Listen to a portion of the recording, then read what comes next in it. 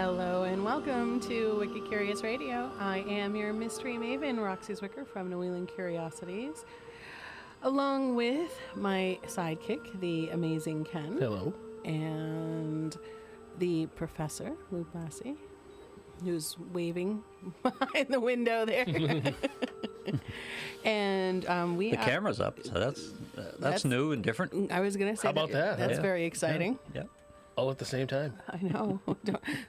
We won't expect it to happen every time, but No. we'll take it today. Of course, we are a show of the mysterious, the macabre, the strange, and the wicked curious. Always wicked curious. Always wicked curious. So we just did something that, well, I shouldn't say we. We. I shouldn't say we, because I actually did a ghost tour on Saturday in Portsmouth for kind of post-Valentine's Day, the day after Valentine's Day. Even though it was freezing. Even though it was absolutely freezing, Ken was nice enough to sit in the car and keep the car warm with a nice warm drink for me when I was done. Didn't he just go all outdoors, Lou? I made the sacrifice. Yep. Yeah, Yeah. I mean, honestly, that was... She did chug that hot drink right down. I honestly can't tell if she's happy about that or a little angered by that. Don't be fooled. Don't be fooled. I flipped back and forth like 3 times during that whole comment. No, she's not happy. Yeah, you can take she's that. happy. No, she's not happy. Yeah. No, Mysterious indeed. Ken volunteered to make sure that he held down that portion Right. of the evening. Nicely done, Ken. But a good time was had by all. though. Actually, a good time was had by all. I was a little bit concerned because it was probably about 28 degrees, and we had a sold out tour. We don't normally do walking tours off season, January, February, Although March. that was better than the night before when it was about 7 degrees. Yeah. So 24 was a plus. So it's still under freezing though. Yes. Yeah, I looked at my phone that day and it said it's going to be 7 degrees warmer today, and 7 degrees warmer was like 24. Yeah. We'll Yeah. take it. Thanks. I was like, Yeah. wow. Sweet. But of course, it was one of those wonderful tours where it was greeted at the end with the resounding sound of mittens clapping. There's nothing like There's mitten nothing like applause. mittens clapping. But it was great. Everybody was really wonderful. In fact, we didn't lose a single person on the tour. You had like couples on anniversaries and We everything. did. We had couples Really? on anniversaries. We had people that couldn't celebrate Valentine's Day because they were working, so they had come out to take the tour. The Saturday after is fair. Yeah, Saturday To after. celebrate Yeah, you can. Valentine's. Yeah, It was just the very next day. Yeah, if you even choose to. Yeah, but to you've got a celebrate that. pre-qualified crowd. If they're doing a walking tour in Portsmouth, New Hampshire in February, and they're buying it willingly, Yes, they're hardy souls. They have they to. They have to were. Yeah, know. they're down for it. Yeah. they Yeah, were. yeah. They were bundled up and had their scarves and stuff on, and it was really kind of cool because we got to, because the tour was earlier. We usually don't do walking tours that early in the day. We brought everybody over into the music hall so they could sit in the lobby and warm up, and I did the ghost stories in there, and we Did actually you show them the Phantom? No, Ken. I decided Of course on this tour not to show No, them the don't- Phantom. don't look at it on the wall don't, over there. I'm going to Don't- stand here. Don't look at the Don't Phantom ask. of the music hall. I'm Don't- not telling you. Don't look, don't tell. And we actually went into the Hotel Portsmouth for a change, which we typically don't do. And when we went in the front room, there was a nice roaring fire. Oh, nice. There were seats all around the room, so it really set a nice tone for the ghost story. So we weren't outside the entire time. We were inside for about 10 minutes at each of those locations to warm up. But That helps. it was great because people at the end of the tour were even inviting me out for dinner. They're like, "You must be cold. They- Come on out Nice. for dinner." Asking for hugs. I got hugs. Take out to It was dinner. And you great. went and left Ken in the car. Almost. Trust me, I thought about it, Lou. But then I was, I couldn't leave that hot chai behind. Right. Yeah, right. So it was great, and thank you to everybody that had come out to that.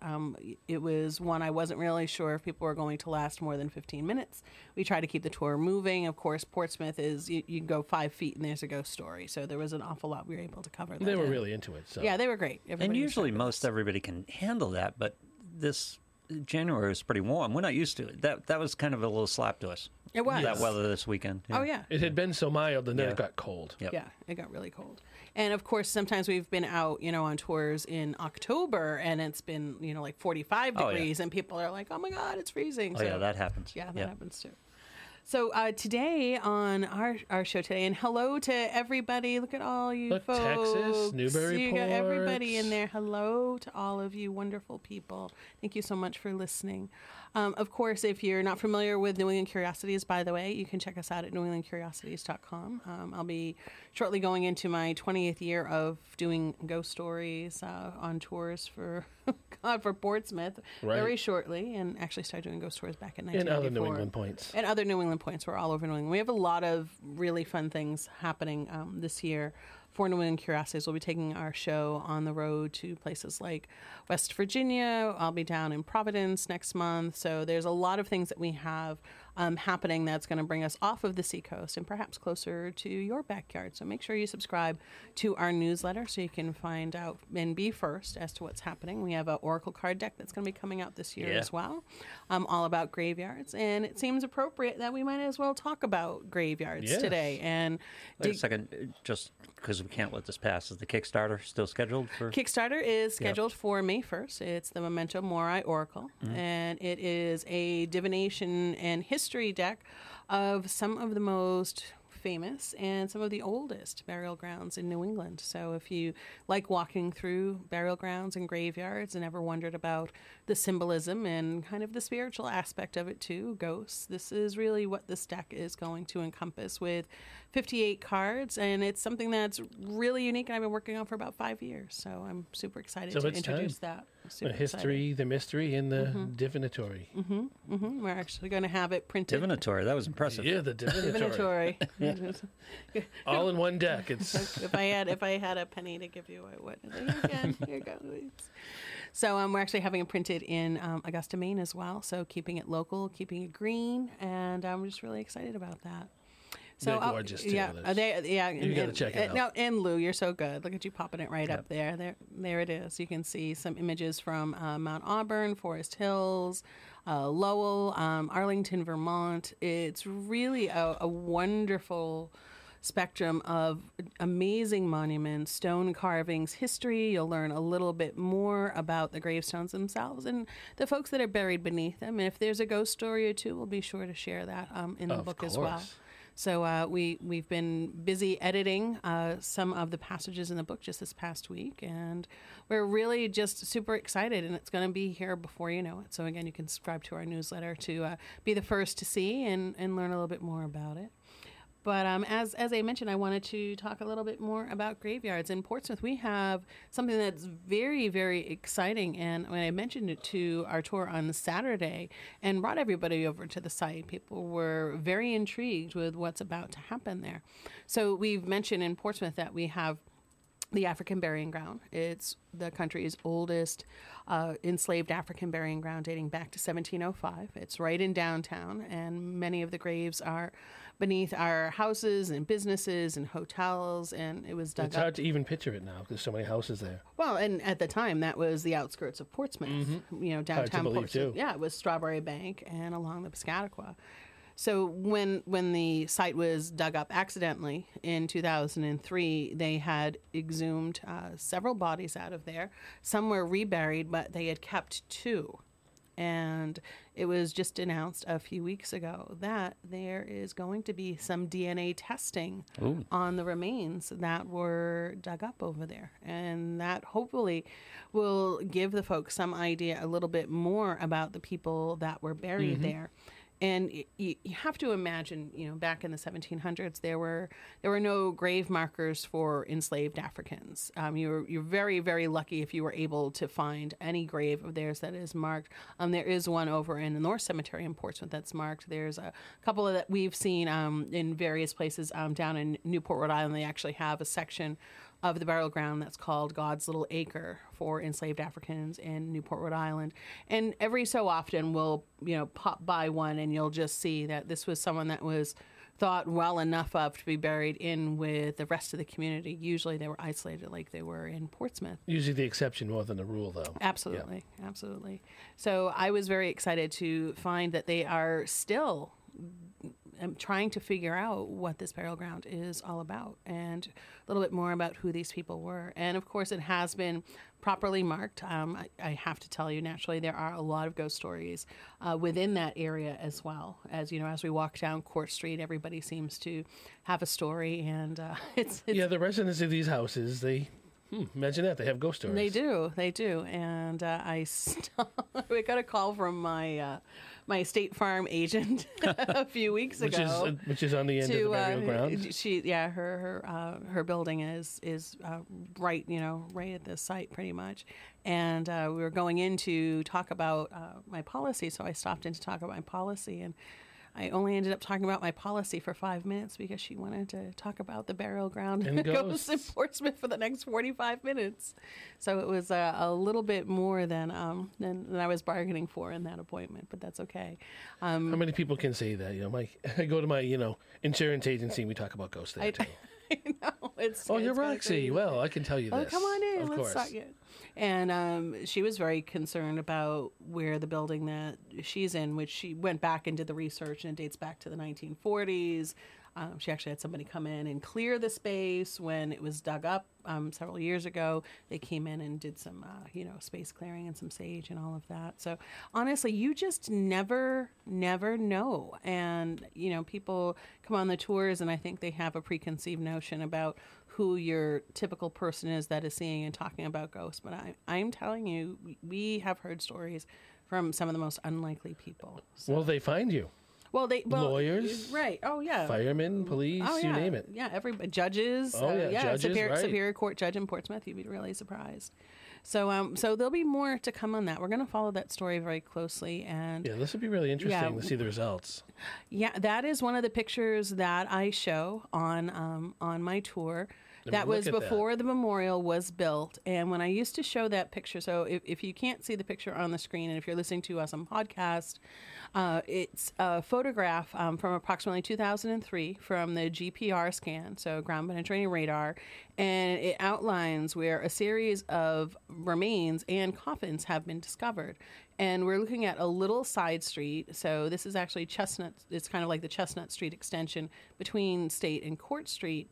And come to find out, GPR revealed just on this segment of street, which is barely an acre, that there are 60 people that are buried there. I mean, look at them all just laid so out in rows. And if you look really closely, notice the house on the left by the stop sign. And that house sold a few years ago it was just over $800,000. It's an Airbnb right now. And the GPR scan reveals the coffins are right up against the foundation of that house. So imagine the ones that are under the house. They have to be. So of course when they pour the foundation for that house or establish that foundation for the house, what was displaced over there? Disturbed. They ran Displaced.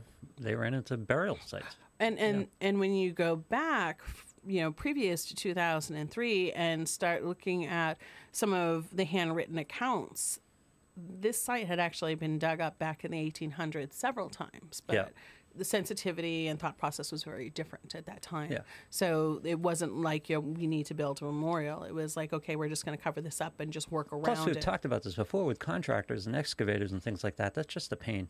Oh, absolutely. It's a paperwork pain. It's going to cost them money and time. Oh, yeah.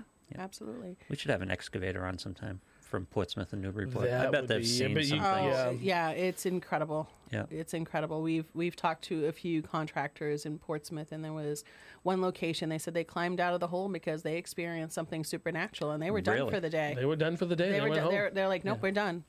So honestly, you have no idea, particularly if you're digging in a city as old as Portsmouth. Yeah. And even in New England, Native American remains, the shell mounds that you'll find over in Marblehead. There's a lot that's going on beneath the surface. And Portsmouth, this was when I first started showing this picture to people on the tours. They couldn't believe it. They're like, "What? No." They're like, Then you we're have to- standing right there. Oh, and here it is now. there's the memorial today. Opposite view. But also keep in mind, when you're looking at this memorial picture, in order to build this memorial, there was also some disturbance of the ground that was there as well. So it was really and it still is quite the amazing stop on our Saturday night tour. This is where we actually our next to last stop, and people sometimes just stand there silently, just contemplating, what's beneath their feet, and you have cars whizzing by you, and Portsmouth is very bustling, anyways, and then just to imagine, just how different it was, and how almost forgotten. But I don't mean to minimize this at any point, but this is New England, right? It is New There's England. there's stuff under your feet. Oh, of course. Yeah, Wherever you they're go. still finding this surprises every day. Yep.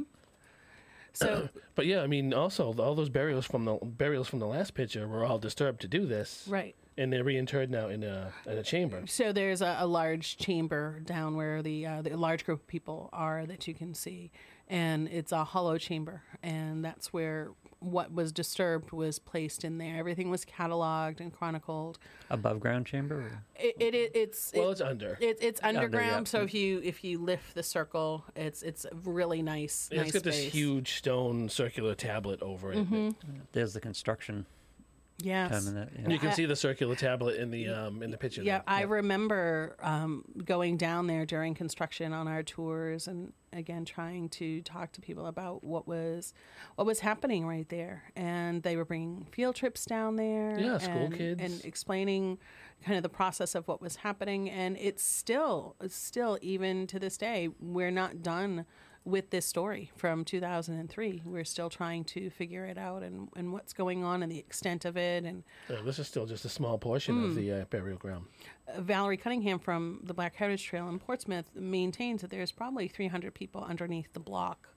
Wow. That's right there, and that's very substantial. And to walk through this part of town, it's almost hard to conceive of again today because it's modern Portsmouth.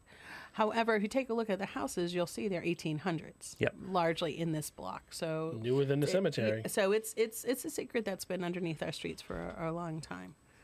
And of course, there are so many secrets that are still being revealed. And one story, if you are listening from the southern New England area in Connecticut, they've actually, look at this. Isn't that incredible? Yeah, so if you can't, if you're listening on podcast, Lou has brought up a photograph of one of the first excavations of a coffin and remains from the dig site there. And again, keep in mind, this is a busy street that people were driving over. And this was, Every right day, below them, people, walking above it. And there's, there's a lot of different opinions that people have had, different ways people have reacted to this site on our tour. But it's hallowed ground, no matter what way you look at it. And it's a good opportunity to give pause and contemplate, what went on. Yeah. And to understand what slavery was like here in New England. And when I first started talking about that in Portsmouth, a lot of people would debate with me. No, we didn't have. We didn't have slavery up here. And, Yeah. that was a southerly thing. Indentured servants, and we can tell you, where in town they were sold. There's the chamber. Yeah, before the cover was on. It's Before the pretty cover was on, and amazing you shot can right there. see some of The new the coffins. remains, and those coffins were actually made from a meeting house for Africans in Kittery. Really? And they had saved the timbers when it was taken down, and they had decided to donate the wood for this memorial site. So it's really, really just incredible, really amazing, just to stand on that site. And if you're any kind of intuitive or empathetic, you can really feel the energy that's there. Yeah, it's really something else. And the other story that I wanted to mention is one that has just come to light in Connecticut. And digging beneath someone's house, you talk about skeletons in the closet, we have skeletons in the basement. Ugh. And initially, it was believed that they had found 2 skeletons in construction of this house in December. And come to find out, they just found 2 more. Wow. So now there's 4 skeletons in the basement. in his basement. And they are believed to be Revolutionary War soldiers. Perhaps there might be British soldiers there as well. It's in a town called Ridgefield, Connecticut, which is in Fairfield County. The house itself is from the 1700s, and they pretty much pulled these skeletons out from underneath the foundation. And one of what I think is the most amazing finds in regards to this dig is one of them had been wearing a coat or some kind of shirt that had 28 brass buttons. Oh, And they were able to find them as part of the site. Also, in examining the remains that were found underneath this house, they believe that they were very robust young men and most likely were soldiers. They're currently being analyzed and they're trying to figure out exactly who these people might be. It's a private home, so you can't go and explore it.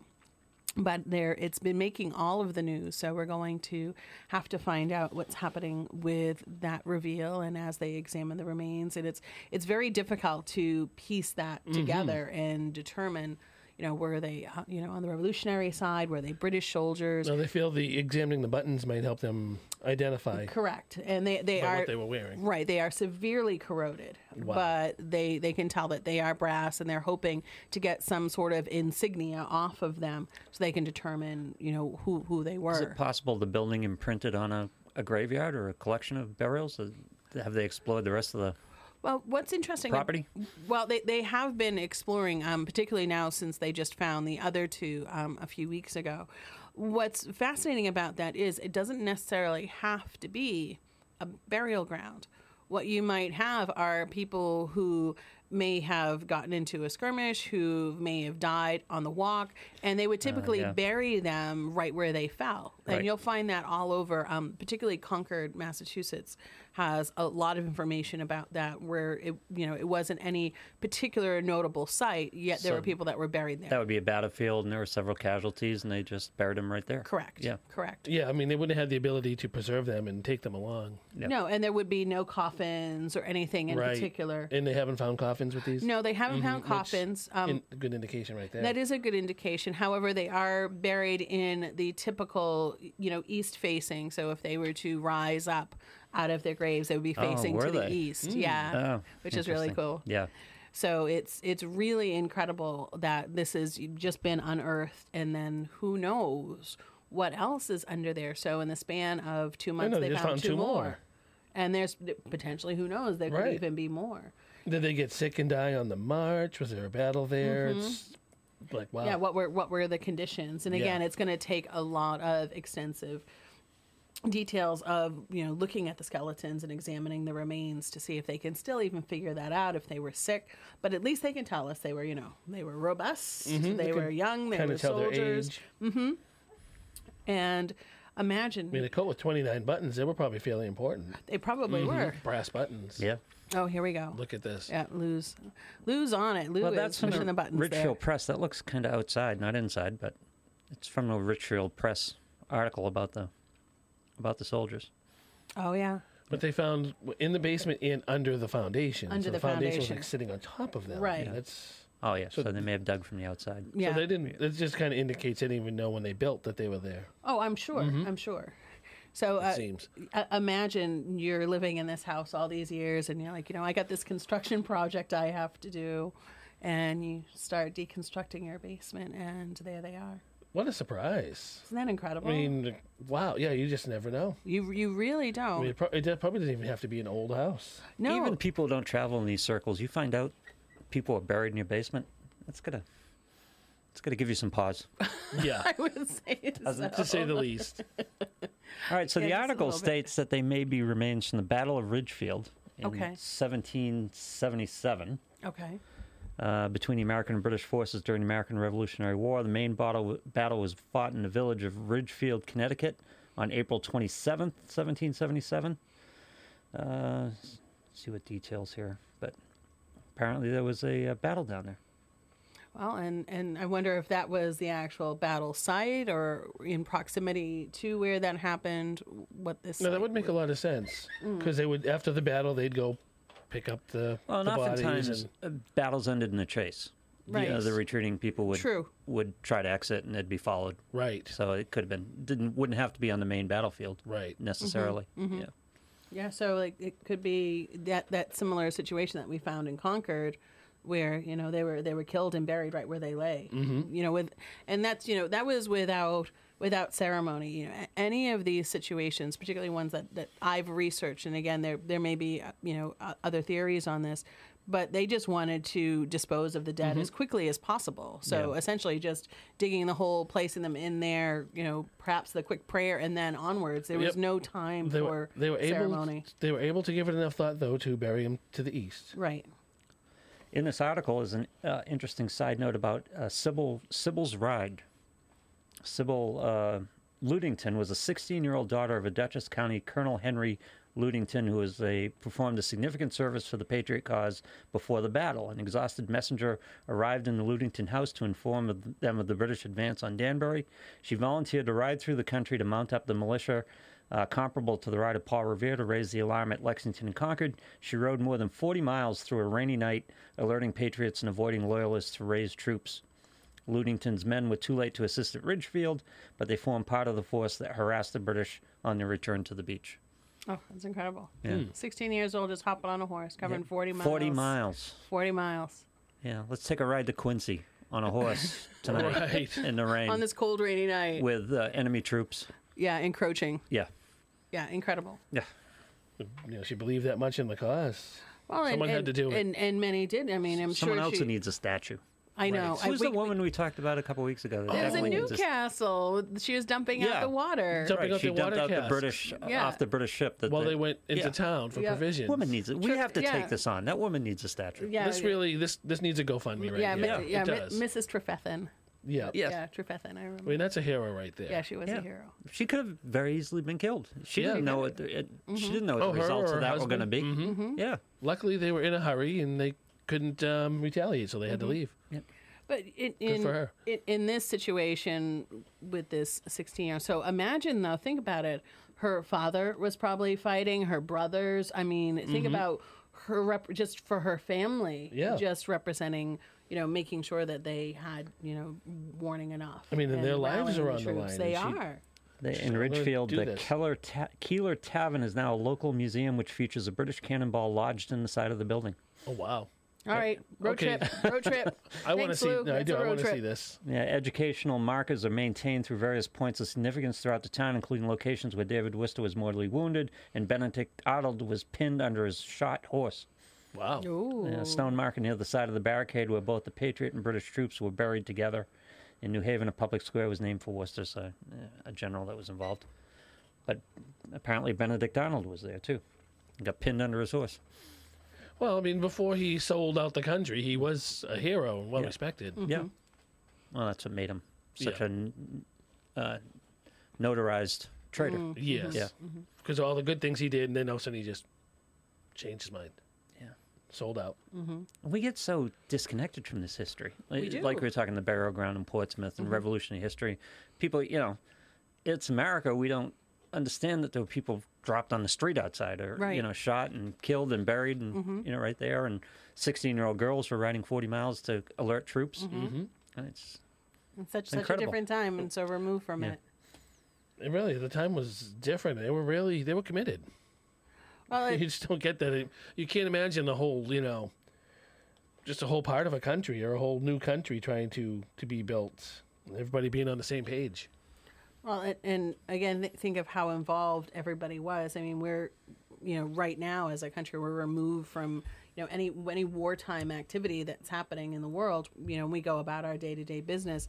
Here in New England, they had no choice. I mean, the British could come up They to were your right house here. and take whatever Oh, they wanted. and I they mean, did. And Yeah, and we think of war as uniforms and tanks and Right. and that type of thing. This type of war was neighbors and you were shot in your home. You were shot Right. in Yeah. your backyard. right.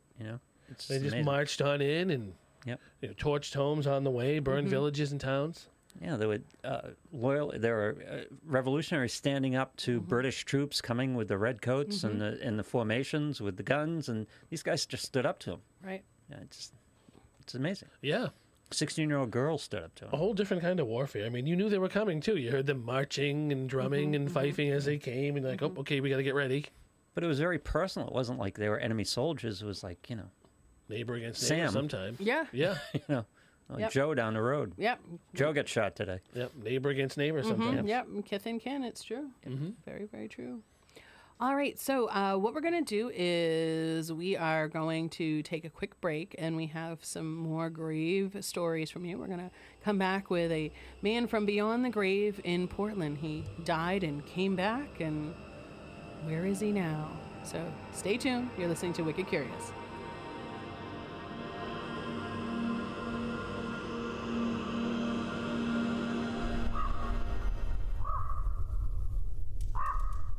For the best in curious entertainment, you have to check out New England Curiosities, located in the historic city of Portsmouth, New Hampshire. New England Curiosities offers tales and tours of folklore, ghosts, and mysterious history, with author and historian Roxy Zwicker, New Hampshire's longest-running and original ghost tour. Roxy has been entertaining the locals, visitors from away, and curious souls since 1994. New England Curiosities has been offering tours and special haunted events since 2002. Highly respected and thoroughly entertaining. You'll be talking about your experience for months to come. Discover why New England Curiosities is consistently on top of travel and tourism lists. Yankee Magazine calls the Shadows and Stones Graveyard Tour one of New England's top 5 cemetery tours. The Boston Globe says an experience with New England Curiosities is one of the 3 best alternatives to visiting Salem, Massachusetts. From scenic trolley rides to walking tours and speaking engagements, there's something for everyone. So join New England Curiosities and experience why they are consistently featured in the media, including television appearances on the History Channel and the Travel Channel. Check out the latest legendary tours and events from New England Curiosities at newenglandcuriosities.com. And be sure to like New England Curiosities on Facebook. Greetings to you, traveler. My name is Roxy Zwicker, and you may have heard of me being referred to as Maine's Mystery Maven, or even New England's Scary Godmother. Creativity and curiosity are in my blood, always has been and is a way of life. And I really want to share my creative projects with you. Just under 20 years ago, I began New England Curiosities, a tour and event company based in Portsmouth, New Hampshire. And it's given me the opportunity to connect with so many people. And for the past 15 years, I've been serving the seacoast of New Hampshire as a metaphysical instructor and reader. 2 of the things on my path that I've committed to are helping to empower spiritual seekers and to share stories from and with curious folks. I know that community is powerful and we can create so much together. One of my projects is Wicked Curious Radio, a radio show that asks, "You are wicked curious, aren't you?" And also The Woodland Alchemy, which is a film that brings its viewers to a place of imagination, the unknown, and the mysterious. If you would like to help keep these projects afloat and keep us moving forward, you can check us out on Patreon. If you go to patreon.com/Roxy Zwicker, you can find all of the magical things that we are doing. You can check out all the different levels of subscription and join us on our journey. So again, it's patreon.com/Roxy Zwicker, ROXIEZWICKER. And we thank you so much for joining our curious journey.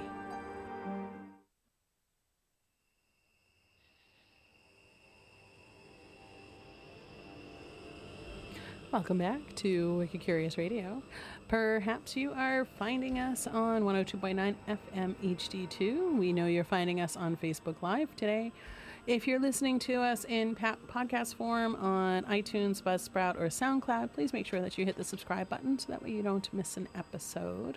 I am Roxy Zwicker from New England Curiosities, here with the amazing Ken and the Professor Lou Blassie, keeping this show afloat. And it looks like we have some extra commentary there about Sybil Ludington.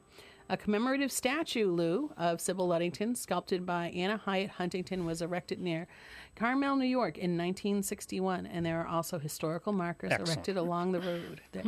Good, she deserves it. Yep, absolutely. So thank you for that, Lynn. Thank you so much. I wonder how it ties to New York. Well, they're only right next door to each other. Right. So I'm sure she probably ended up in New York. Part of the ride. Yeah, she probably ended up in parts of New York on Nice. that ride. So that's fantastic. Good, we got to get this. What's this other woman's name again? Trefethen. Oh, Trefethen. Yeah. Yes. I want to get this done. Well, This is something we should take on. There's a school named after her in Newcastle. It's the grammar school Still needs a statue. There should be a statue down by the water. down by the water. With her yeah. with a hatchet, and a, In a broken And a cask. broken cask at her feet. Yes. yes, Definitely. absolutely. I agree. She had a water party. She did. Yeah. She did. Well, and that's what we try to do here at New England Curiosities, is to bring all those stories that perhaps you haven't heard about to the surface. Don't want them to get lost. We don't. And speaking of bringing something to the surface, we have another story from the grave. So we're going to work our way up to Portland, Maine. And this story I actually found through Channel 13. Very, very well written and documented, and it's definitely ghoulish, and they've got some ghoulish ways of describing what happened about this big story. The more ghoulish, the better. Yes, indeed. So it was November 1885. Big story. 1885. 1885, and no newspaper could resist the stupendous yarn.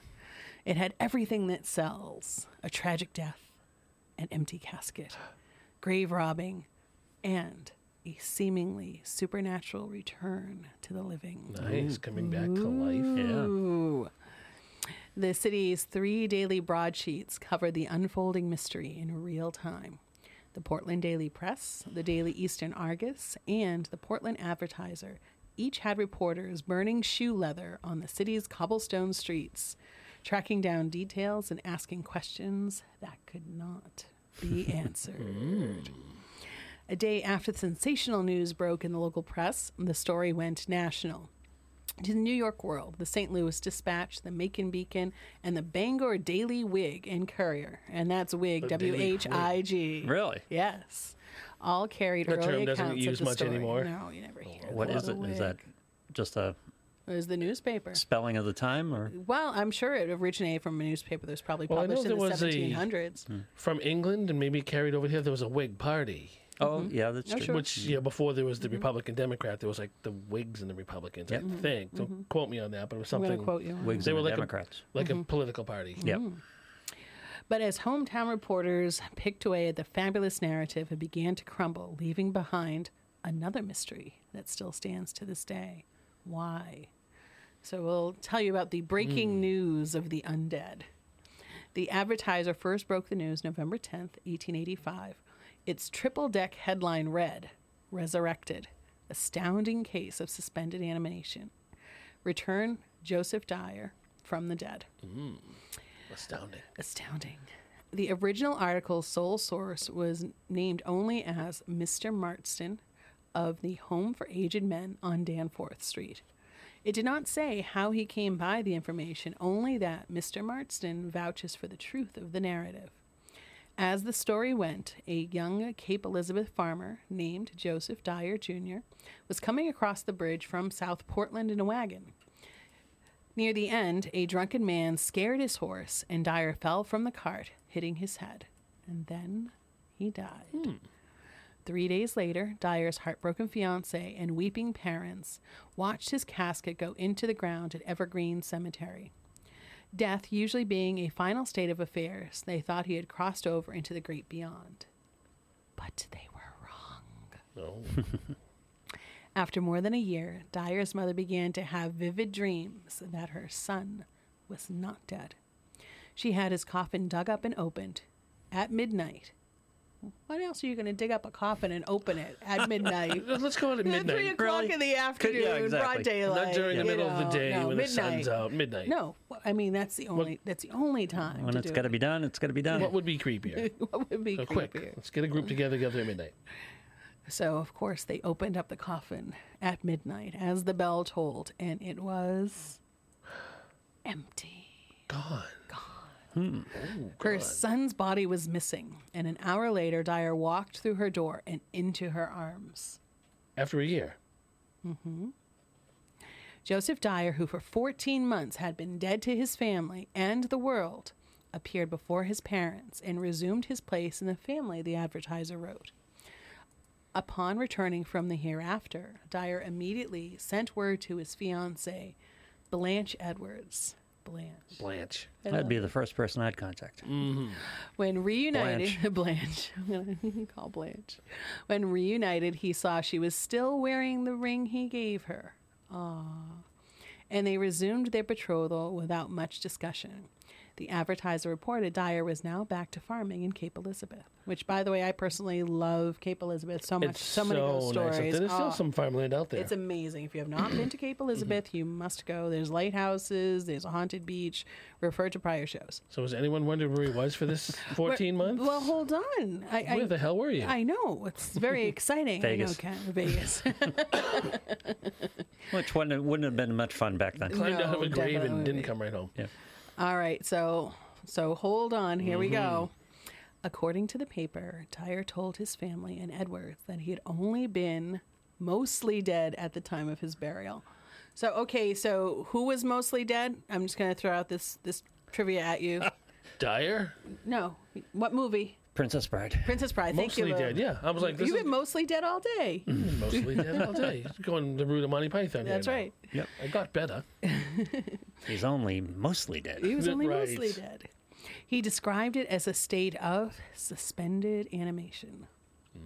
All right, so the following words I'm about to say, I'm going to be trying very hard to get into my daily lexicon. So, like macabre, like New England Curiosities, bringing back the word macabre. Yep. I have to bring back this phrase. I'm all in on this. Okay. In a stroke of ghoulish luck. Great. Yeah. I'm going to fine. use that. We have to use that. Ghoulish Next luck. time, Ghoulish next time, luck. yeah, I'm going to say, what a stroke of ghoulish luck. I want to use this. I'm going to say it one more time. In a stroke of ghoulish luck, he said, a pair of physicians dug him up in the nick of time. The doctors were looking for a fresh, undiseased corpse to dissect. Okay. See, I was going to challenge that, but that makes sense. So he was Because saved. that's what they did back then. That is what they So did. he was saved by grave robbers, otherwise he might have was. suffocated. Yep. After spiriting him away, they discovered I bet their families are still telling stories that night. After spiriting him away, they discovered that Dyer was still alive. The pair nursed him back to health over the better part of a year before Dyer made his way home. Quote, it is understood that the young man is reticent about where he had been and what he had been doing since his recovery, the Advertiser wrote. This is very natural for the medical men who got possession of his body in so questionable a manner would hardly come to have their names known. Yeah. The Advertiser made no attempt to verify the story. So they had to keep this on the down low, so they didn't want to get course. busted for digging a grave up. Of course. Whole new meaning to the down low. Right. Way down low, 6 feet Wait, down. 6 feet down low. So we're going to chase the mystery. The Argus and the Press had the story the following day. Both papers lifted the main tale, almost verbatim from the Advertiser article. They did manage to add some fresh fact-checking and a snide dose of skepticism. Ah. The first thing they revealed was that Mr. Marston, the Advertiser's sole source, had heard the tale from Elizabeth Edwards, a young woman working for him, and she had heard it from her sister, Blanche, Dyer's fiancée. The Argus, which cost 3 cents at the time, sent reporters out in search of Dyer's parents. They were thought to be living in Deering, Maine, then part of Westbrook. A search of Woodford's and Morrell's, which is the names, by the way, corner turned up nothing. The press scoured burial records at Evergreen Cemetery. No one named Joseph Dyer was in the books or in the ground there, they reported. Editors of both papers revealed they received messy, anonymous. Easy for me to say. It's Ron's vibe still in the room. That's a Ron thing.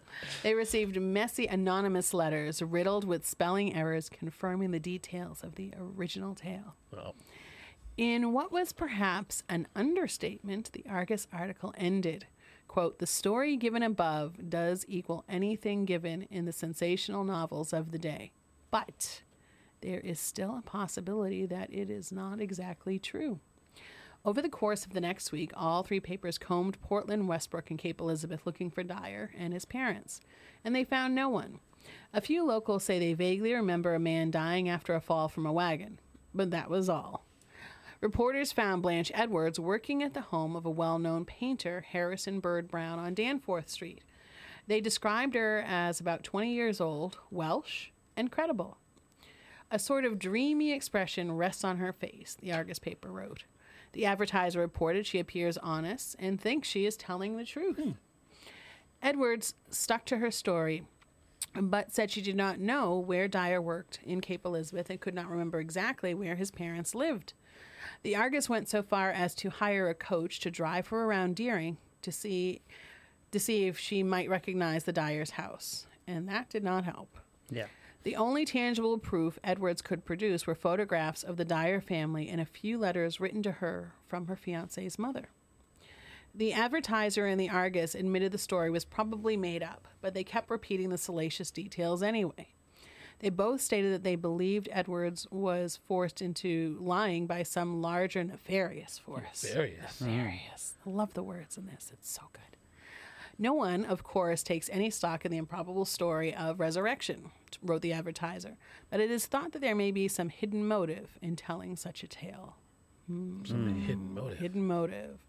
So the end of the story. So the final chapters here now. The Argus and the Advertiser gave up on the story after only a few days, and only the press saw it through to the end. A week after the story broke on November 18th, they published an update saying they found a man named Dyer in Oxford County who had a brother by the same last name working on a farm in Cape Elizabeth.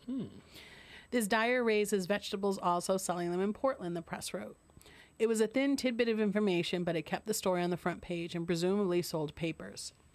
The saga came to an end a few days later on November 20th. One paragraph item near the bottom of the page, first page, laid it all out.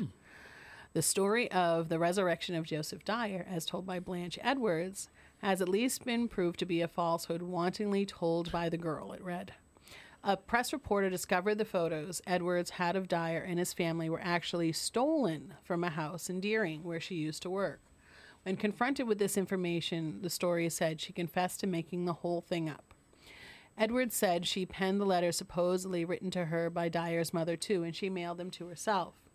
Edwards' parents, who had credited her story, the article ended, were much mortified when she confessed her fraud. None of Portland's journalists tried to find out why Edwards had made up her story, nor did the city papers admit any culpability in spreading the unsubstantiated tall tale in the first place. They were content to blame Edwards and sell papers. A modern search of newspaper indexes finds no further mention of the young woman who made the story up of the resurrected fiancé. Like Joseph Dyer, when the papers were through with her, Edwards vanished. Oh. So what's the backstory here? So just when people, I guess people were always looking for their 5 minutes of fame, huh? Yeah, back in the 1880s, sure, why not? Oh, there it is. Lou's got it. The Dyer fraud. The Dyer fraud. Yep, there it is. The lone paragraph. Blanche Edwards. She confessed. Why would she do this? I don't know. Did she Profit from it, or maybe just fame or ego? Looking for some, ego, notoriety. Yeah. People. I mean, is that like, a fake Facebook, process? days, sure. A whole, fake profile. They've got all kinds of attention and. She was just trying to get her parents off her back for having a fiance. Yeah, right. Strange motives people have. Very strange motives.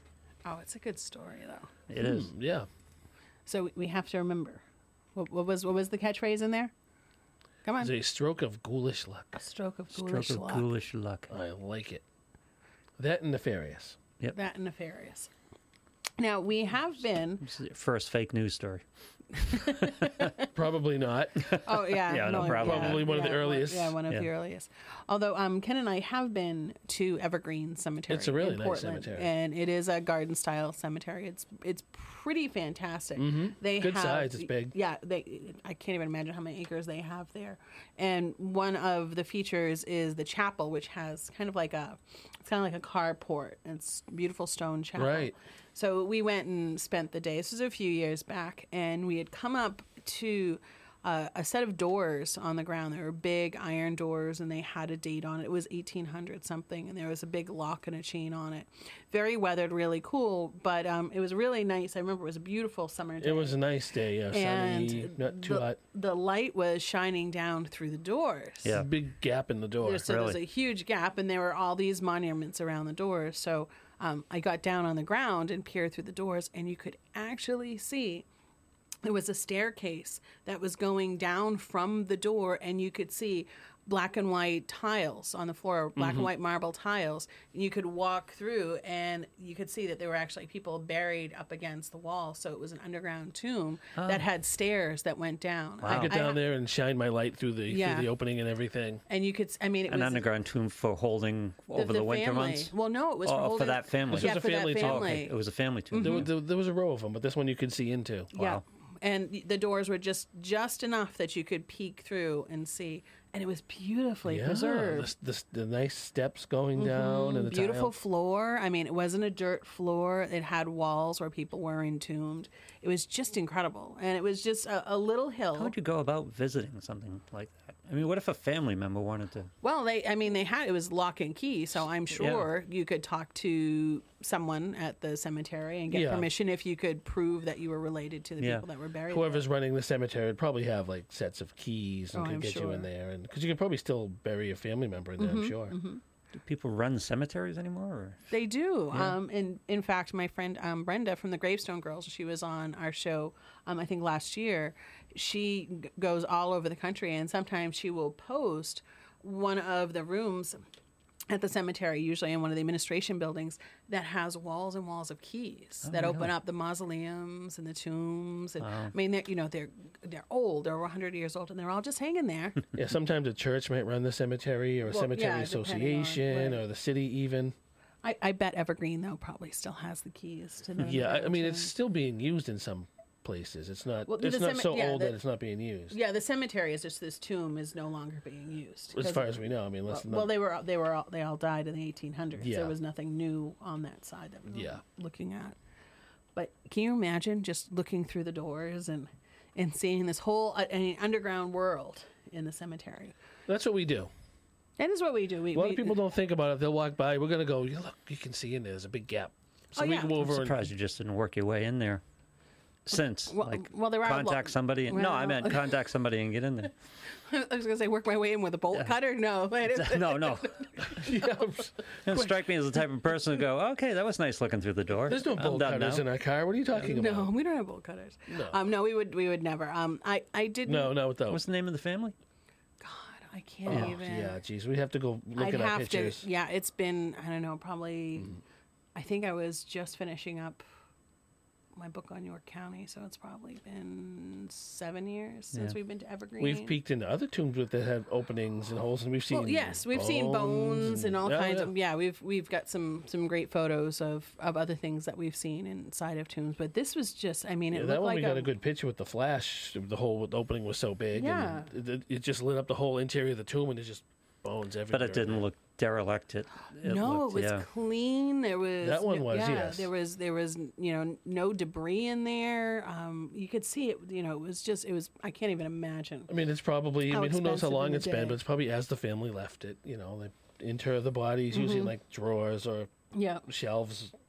So picture an underground mausoleum Yeah. with just this beautiful marble floor, and you'd go down this set of granite stairs, and it's just incredible. They're actually fairly common. Well, but people don't realize that because sometimes there aren't doors there. The doors have either rotted away or they've covered it in earth. So Well, a lot of times they'll cover them over so that people don't break in. But think about Right. the cost. I mean, oh, sure. yeah. I mean, it's a significant building. Oh, absolutely. Yeah. Yeah, it's incredible. And back in the day, it still would have been super expensive. Oh yeah, it would have been for people with money for sure. Oh yeah. When you look at, I was talking to Brenda from the Gravestone Girls because we met for lunch at the Grog. By the way, Lou, we had nice. gone to the Grog. I like the Grog. We're plotting like the taking Grog, over the too. world, and we sat there talking about Good dead place people. to plot to take It over the world. was. Yeah. It was perfect. nice beverages to do that with. Yes. But she had mentioned just how expensive it was back in the day to be buried at a place like Mount Auburn or certainly at Evergreen. And she was talking about today, she has a friend that works in Mount Auburn, and it is you're talking like hundreds of thousands of dollars just to be buried like in a main row. If you want to be buried like down the back of Mount Auburn in a small plot, it's like $35,000 That's for a like lot. one little stone. On the plot. That's for the plot. That's for There's the no plot, stone. let One- alone yeah, the headstone one little space. Yeah. Like, and way down the back, not in one of those famous areas. at Mount Just Auburn. cremate me and keep me on the shelf.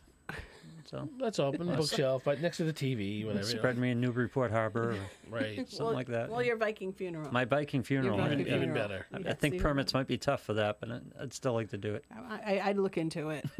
They could make it part of what's That's what's the Newburyport summer celebration they do there? Oh yeah, Is it a Harbor Fest? no, there is a Harbor Fest, but no, you're talking about Yankee Homecoming. Yes, that'd be great for Yankee. Yeah, my own homecoming. Right. Lou's homecoming. So that they can tow the boat out and Have the whole parade, town with flaming arrows and then Route 1 bridge Parade of shooting sail. down as me as it come by. coming down the river. That'd be Yep. great. Somebody could make money off A of toast that. from Michael's Harborside. There you go. Yeah, Nice. way out, Yes. That would be great. I love it. Should do something like that. That's Do right. something like that in Portsmouth. I think with enough money, you could arrange They wouldn't it. let me do it while the piping plovers are. Oh, no, you the can't have piping them. plovers. Yeah, that'd be a problem. Oh, yeah. Other than that, though. Yeah, The entire world revolves around the piping plovers out there. it really does. Yeah, no, it does. It's The incredible. sandpipers and everything, yeah. They only close 7 or 8 miles of beach through August for the piping plovers. That's all. Well, it seems like every time Ken and you and I went down, they were like, "Oh, we're gonna go check it out." No, beach closed. No, and like beach closed. and so we Plovers. just stopped going. Yeah. Right. Oh, it's too funny. So God knows we need those birds. I guess they're still endangered. I don't know. are they still? They must be, obviously. If Well, they're protected protecting anyway, their yeah. nesting sites. So So they rope them off. Yeah, the Close reservation of the 9 miles of the are there 9 miles of the reservation? I think there's 9 miles. Of the 9 miles, about 7 are closed off Wow. most of the summer. it's crazy. The mosquitoes here are pretty rough after the sun goes down. Greenheads. I must say. Oh. In the greenheads. Greenheads. Oh no, thank you. No, thank you. I'm We were totally there good. one day when the sun was going down and we were getting eaten alive. Well, I was Right trying to into the take car. pictures of the sunset, but you open the door and they're already on the glass. Yep. They're like they know you're in there. They can Yeah, smell the s- blood through the car. And I'm told, and this might be just, reminiscing or romancing, but I'm told the greenhead thing is a lot less severe than it used to be, which is kind of scary. Because the greenheads will get you.